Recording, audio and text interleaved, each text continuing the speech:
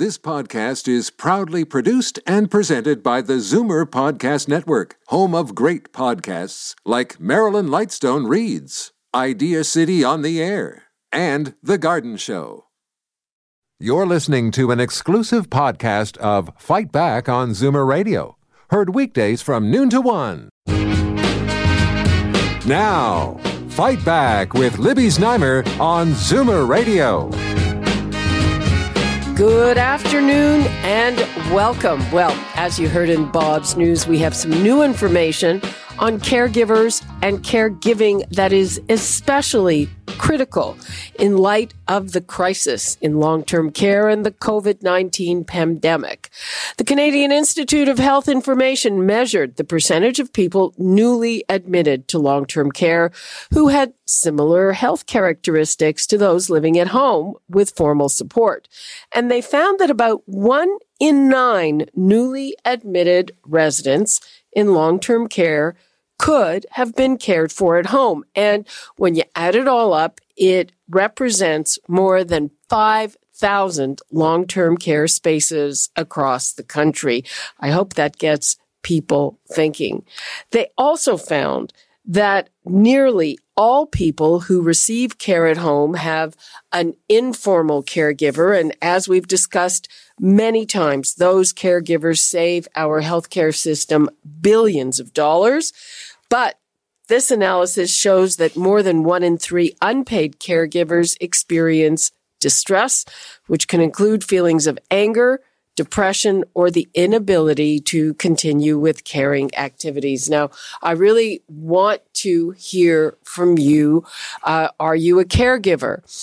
Are you frustrated because you can't get enough home care for yourself or for a loved one? You know, none of these findings are really a surprise.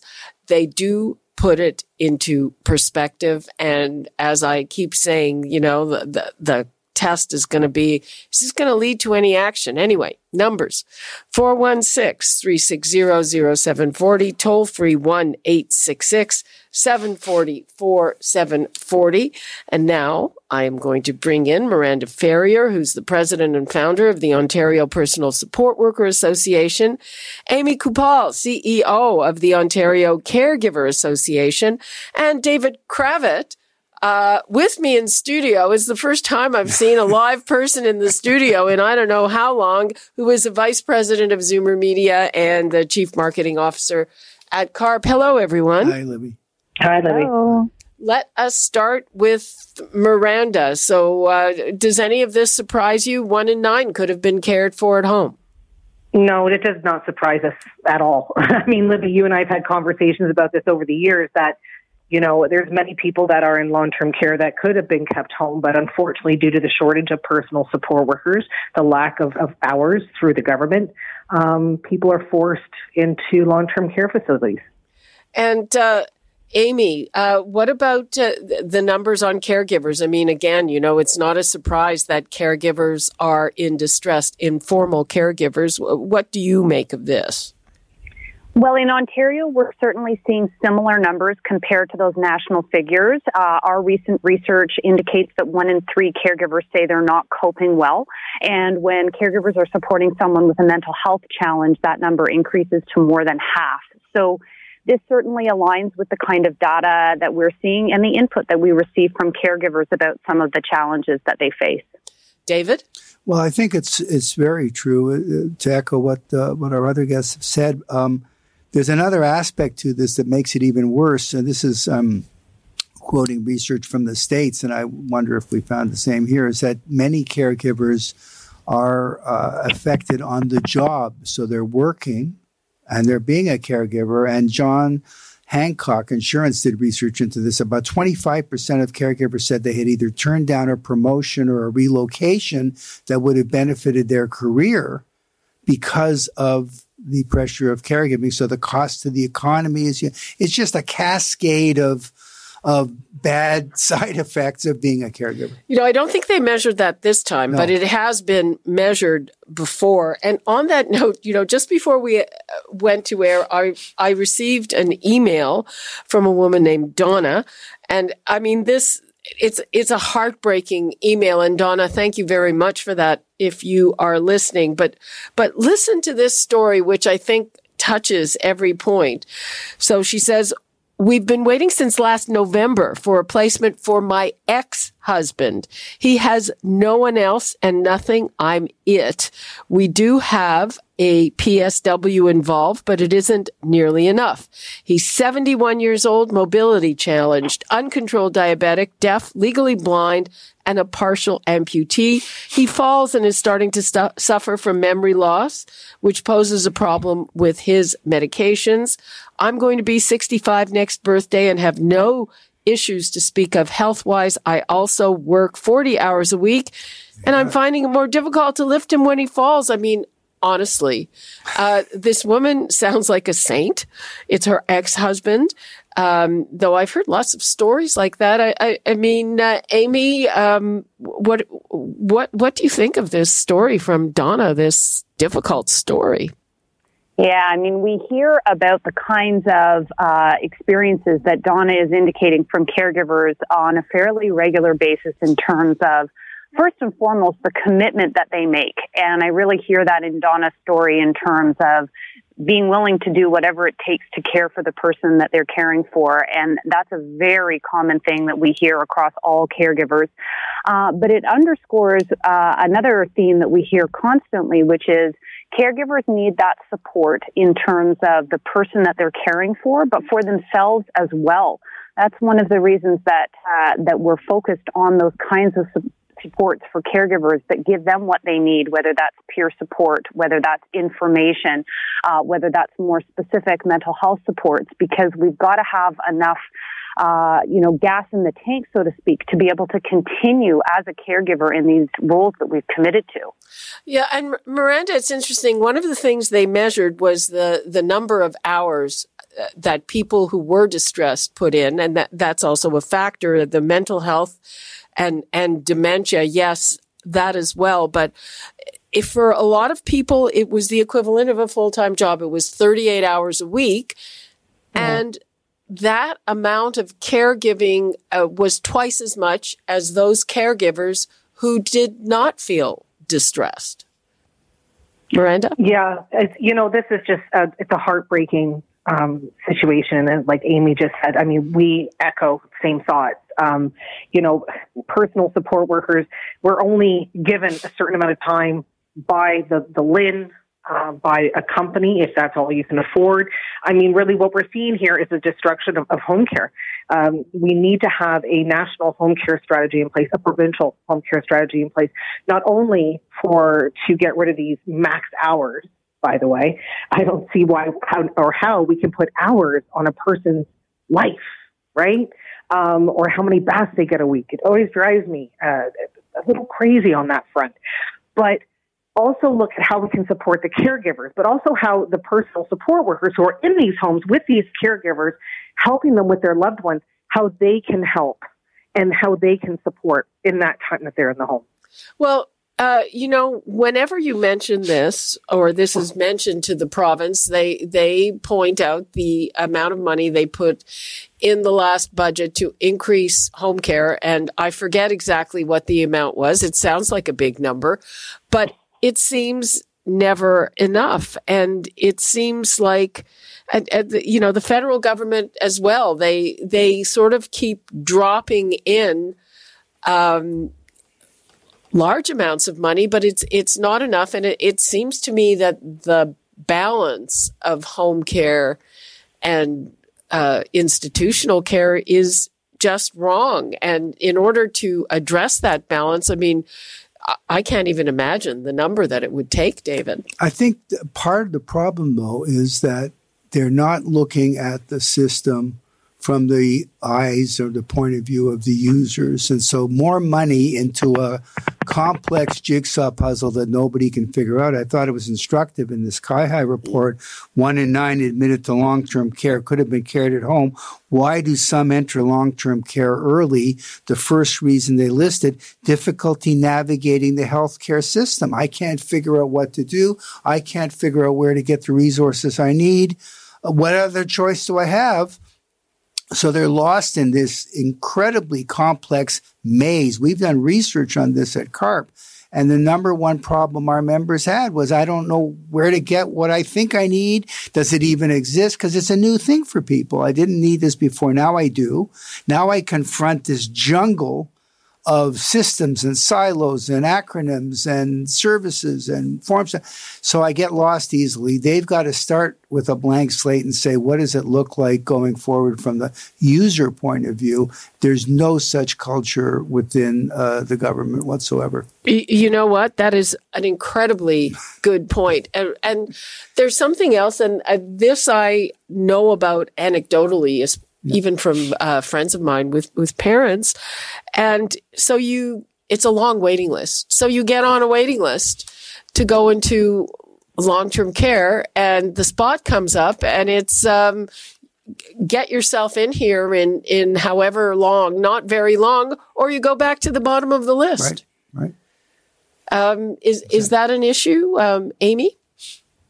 Well, I think, the previous comments underscore a number of the things that we've heard regularly from caregivers in terms of needing information and support. And that's one of the reasons that we have our 24/7 Ontario Caregiver Helpline, and people can find more information about that on our website at ontariocaregiver.ca. But I think the other thing that underscores, and to your question, is the importance of involving the caregiver in transition planning and care planning.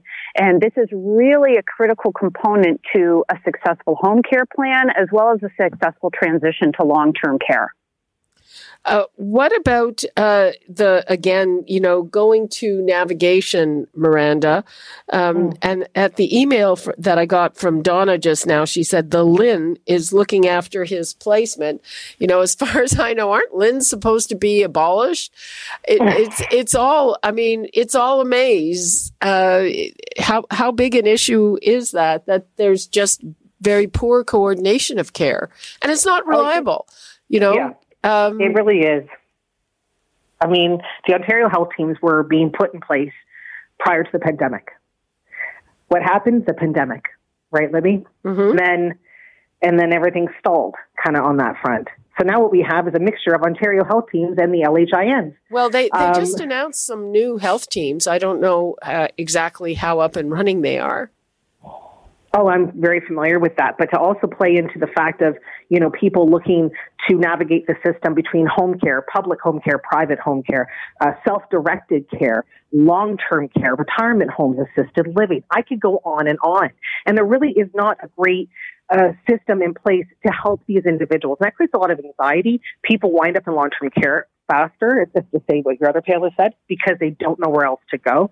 We at the association here, we deal with this on a regular day. We receive in between 15 to 30 phone calls a day from families asking questions.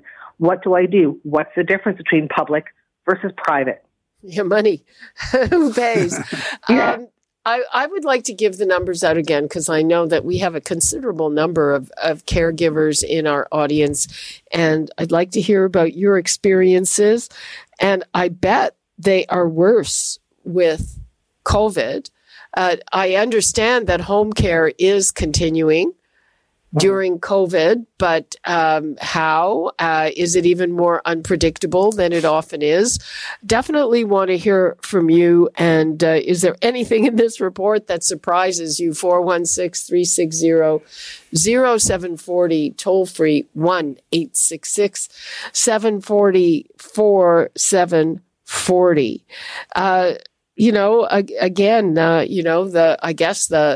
The bottom line question is, what will it take to do something? I mean, what I am hearing is that we end up, the system is plugging holes, and there's just too many patches on it right now. More money into a jungle just increases the thicket, the size of the jungle. It's not going to help. It's not going to help what people really need. Okay, let's hear from Linda in Toronto. Hi, Linda. Oh, hi there. I just wanted to add to the current discussion. Sometimes the LHIN coordinator plays a huge factor in the caregiving choices that are and are not available. Sometimes they might be providing more assistance, and sometimes they are not. And it doesn't always necessarily mean on what you're actually qualified to receive, but it's their own judgment, their own value systems in terms of, perhaps it's also easier on them in terms of their job if they're going to have to manage a client with high complex needs. It might not necessarily be something that they're interested in. My own experiences is that, having had my elderly parents and such, is the coordinator, the first one, was not very helpful, and I didn't understand why, but it took a while to get onto that understanding, is that she was very insistent on placing my dad in a long-term care home. And she just kind of said, look at him. She goes, how can you not put him in? And that was her last visit to my home. And I was very glad that she did not come back. We did have a change. However, it worked in the care system that we got a new LHIN coordinator that was, I didn't know until recently, was designated as a complex care coordinator, not a chronic care coordinator. And she was night and day. She said, it's up to you what you want to do with your dad, whether you want to keep him at home or put him in a long-term care. She didn't try to shove him into a nursing home because that would not have been what was best for him, but she supported us additionally at home. And I believe the Auditor General's report a couple years ago had indicated that many people they had interviewed didn't even realize once they were in long-term care that they even had options. That's true. It's true. I guess to a certain extent, it's like everything else. You get a good doctor, or not such a good doctor, or any other kind of service. But it's really, I guess it's not that cut and dried, and you get the wrong person who isn't hearing you, and that can make your situation even worse. Thanks for sharing that. You ultimately sorted it out, though, to your satisfaction. My dad actually, he remained at home, and unfortunately, he passed away recently. But sorry to hear that. Thank you. But we have our mom at home, and that's what's best for us. And we needed support, within the system. But it's very hard, and it's very disheartening, and it's very, very easy to be taken advantage of. And I don't know if there's anybody out there that can support people that don't have a voice, that, can't advocate for themselves. It's a very, very scary and overwhelming system. Let me ask you this, Linda. Do you suffer from caregiver distress? You know what? This is such a huge topic. Of course I do, but the other factor is having put my dad or even my mom in a nursing home would have killed me longer than me suffering here at home. And having, all the reports that were released through the Army, and everything that's going on now, I know I made the right decision. I suffered, emotionally, physically, not being well, financially, job loss. I had a very successful career, but I made that decision once my dad got sick. Who was going to take care of him? The system, I don't think, was built to take care of somebody like my dad. And I know now I made the right decision, but I know I paid, and I'm still paying a very heavy price. And now, with the government, giving out the CERB and all these, benefits and such, maybe they should look at what they can do for caregivers and everything that people are going through now. This has kind of been my life as a caregiver, being stuck at home. The lockdown, this is a caregiver lockdown. Yeah, Linda, thank you so much for sharing your story, and what can I say? My heart goes out to you, and your story, unfortunately, is very common, and we've got to see if we can get something done about it. Linda, thank you so much. Thank you. Take care. Okay. Bye-bye. Wow. It's a microcosm of the whole thing, though, because your heart goes out to her. But look what happens. A new situation comes along you hasn't experienced before. Confusion. Who's advocating for me? Complex system. Luck of the draw on the LHIN coordinator or not. not aware of all the options. I mean, we're taking a difficult thing. Let's face it, aging, elderly relatives, loved ones, it's going to be difficult. Our system seems to be making it harder, not easier. Okay, I read you that email from Donna taking care of her ex. Well, Donna is on the phone. Donna, hello. Hi. Thank you for calling. Yeah, I had to. It's, I'm sorry, I'm just so upset. I can see why. It's frustrating. It's painful. He's abusive. It's just not good at all. And how are you managing taking care of him and working? It's difficult. I have a 100-kilometer commute daily for work. I'm doing 40 hours in a single-person office. And then I go home, and it's the house to look after, the lawn to cut, him to take care of, meals, laundry. I had a respite visit on the weekend I was supposed to have. I thought, great, I can get away. I got to my destination, and they called me and said, we can't fill the visit today. Oh, my God. I got home after the weekend. He hadn't taken any of his medication Saturday or Sunday, was telling me how awful he was feeling, but he hadn't taken his medication. It's just, you think you've got these people for backup and that you can count on so that you can get a break and can get away from it. And it just doesn't happen. How much home care are you supposed to get? 14 hours a week. I get, roughly, I get 2.5 Monday, 2.5 on Friday. I'm supposed to have 2 5-hour respites Saturday and Sunday, and an hour the rest of the days of the week. That's not very much. No, it's not. Not when you're my age and his age, and you've seen the issues. I listed them. Yep. I mean, honestly, what I said is it sounds like you're a bit of a saint there, taking care of an ex-husband like that. It's not even like it's your beloved partner for your adult life. No, he has, like I said, nobody and nothing. That's such a tough situation, Amy. Yeah, it is really such a tough situation that you're in, Donna, and I think it underscores the kinds of things that caregivers need to reduce that distress that you're talking about in terms of access and supports for home care, respite, and supports for the caregiver, because I think that's the other really important thing for Donna is how does she get the support that she needs?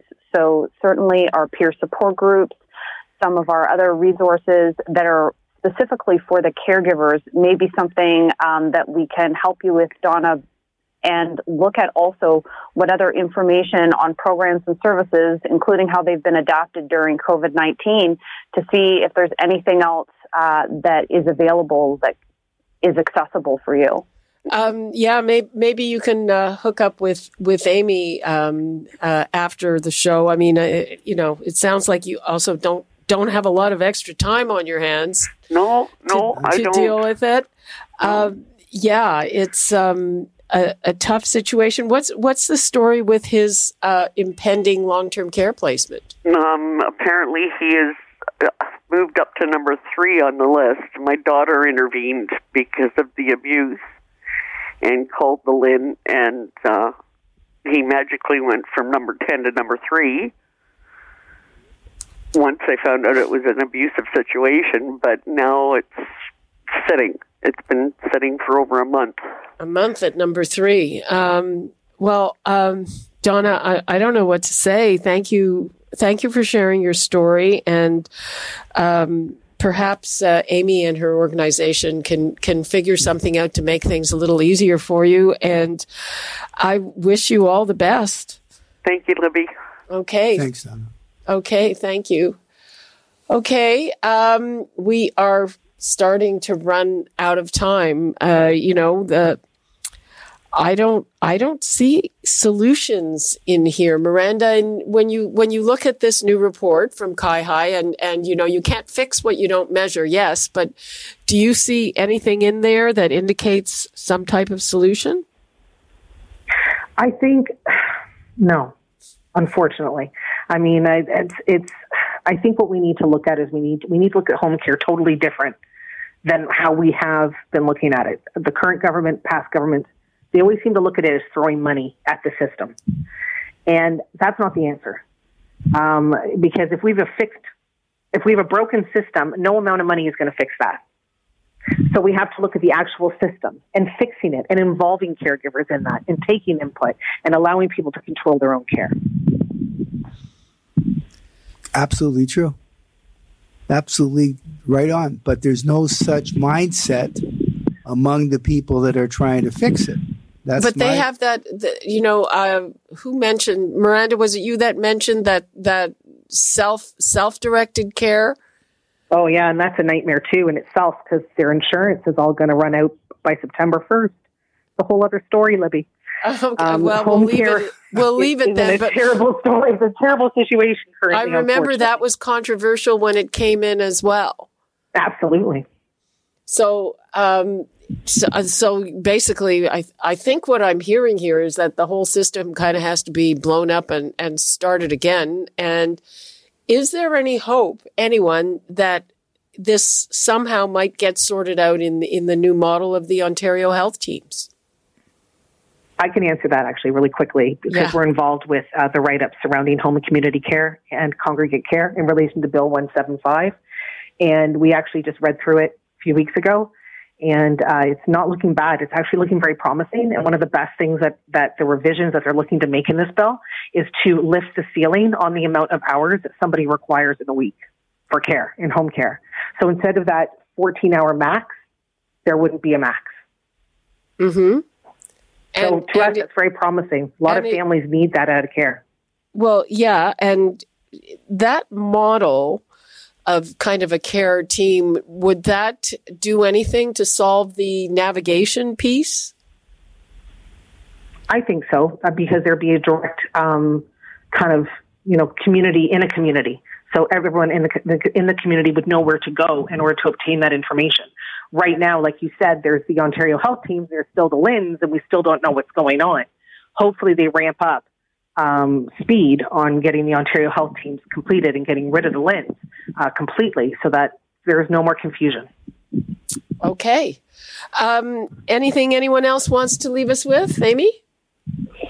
I think it's really important to keep talking about this, and the CIHI data, as I mentioned, aligns with the data that we've been gathering as well. If we look at unpaid caregivers, they are such a critical component of the healthcare system that we've got to find a way to ensure that they can continue to play that role. So that access to home care and those supports for caregivers are really, really key in whatever model that evolves. David, even though you are staying for the next next segment, completely endorse what I've heard. But I also think somewhere in their system, somewhere in their planning, if it's only a little research team off to the side, someone's got to start with a blank piece of paper and look at this through Donna's lens. What does it look like to her when she takes this on? Rather than say, "Here's our system. How can we hopefully plug her in a little bit better?" What would it look like from her point of view? And that encompasses navigation, that encompasses health teams, the customer point of view, if you will, the patient point of view. They need to be able to put that lens on this. So far, I've seen, I've been hanging around this issue for, as you know, over a decade. Decades. They don't bring that point of view. They bring the point of view of this is our system and, maybe you can fit in a little bit easier. It's difficult. In our health system, it's revolutionary. Yeah. For them, but you never know. Hope springs eternal. That's right. Thank you so much, Miranda Ferrier, Amy Kupal, and David Kravitz. Thank you. Free for All Friday is coming up tomorrow. So people, if you couldn't get through or if you have something more to say about this and whatever else happens between now and then, we're taking your calls. You can talk about whatever you want to talk about. And that is all the time we have for today.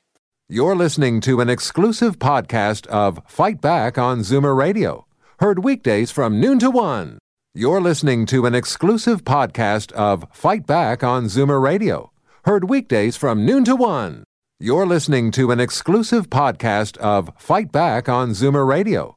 Heard weekdays from noon to 1. This podcast is proudly produced and presented by the Zoomer Podcast Network, home of great podcasts like Marilyn Lightstone Reads, Idea City on the Air, and The Garden Show.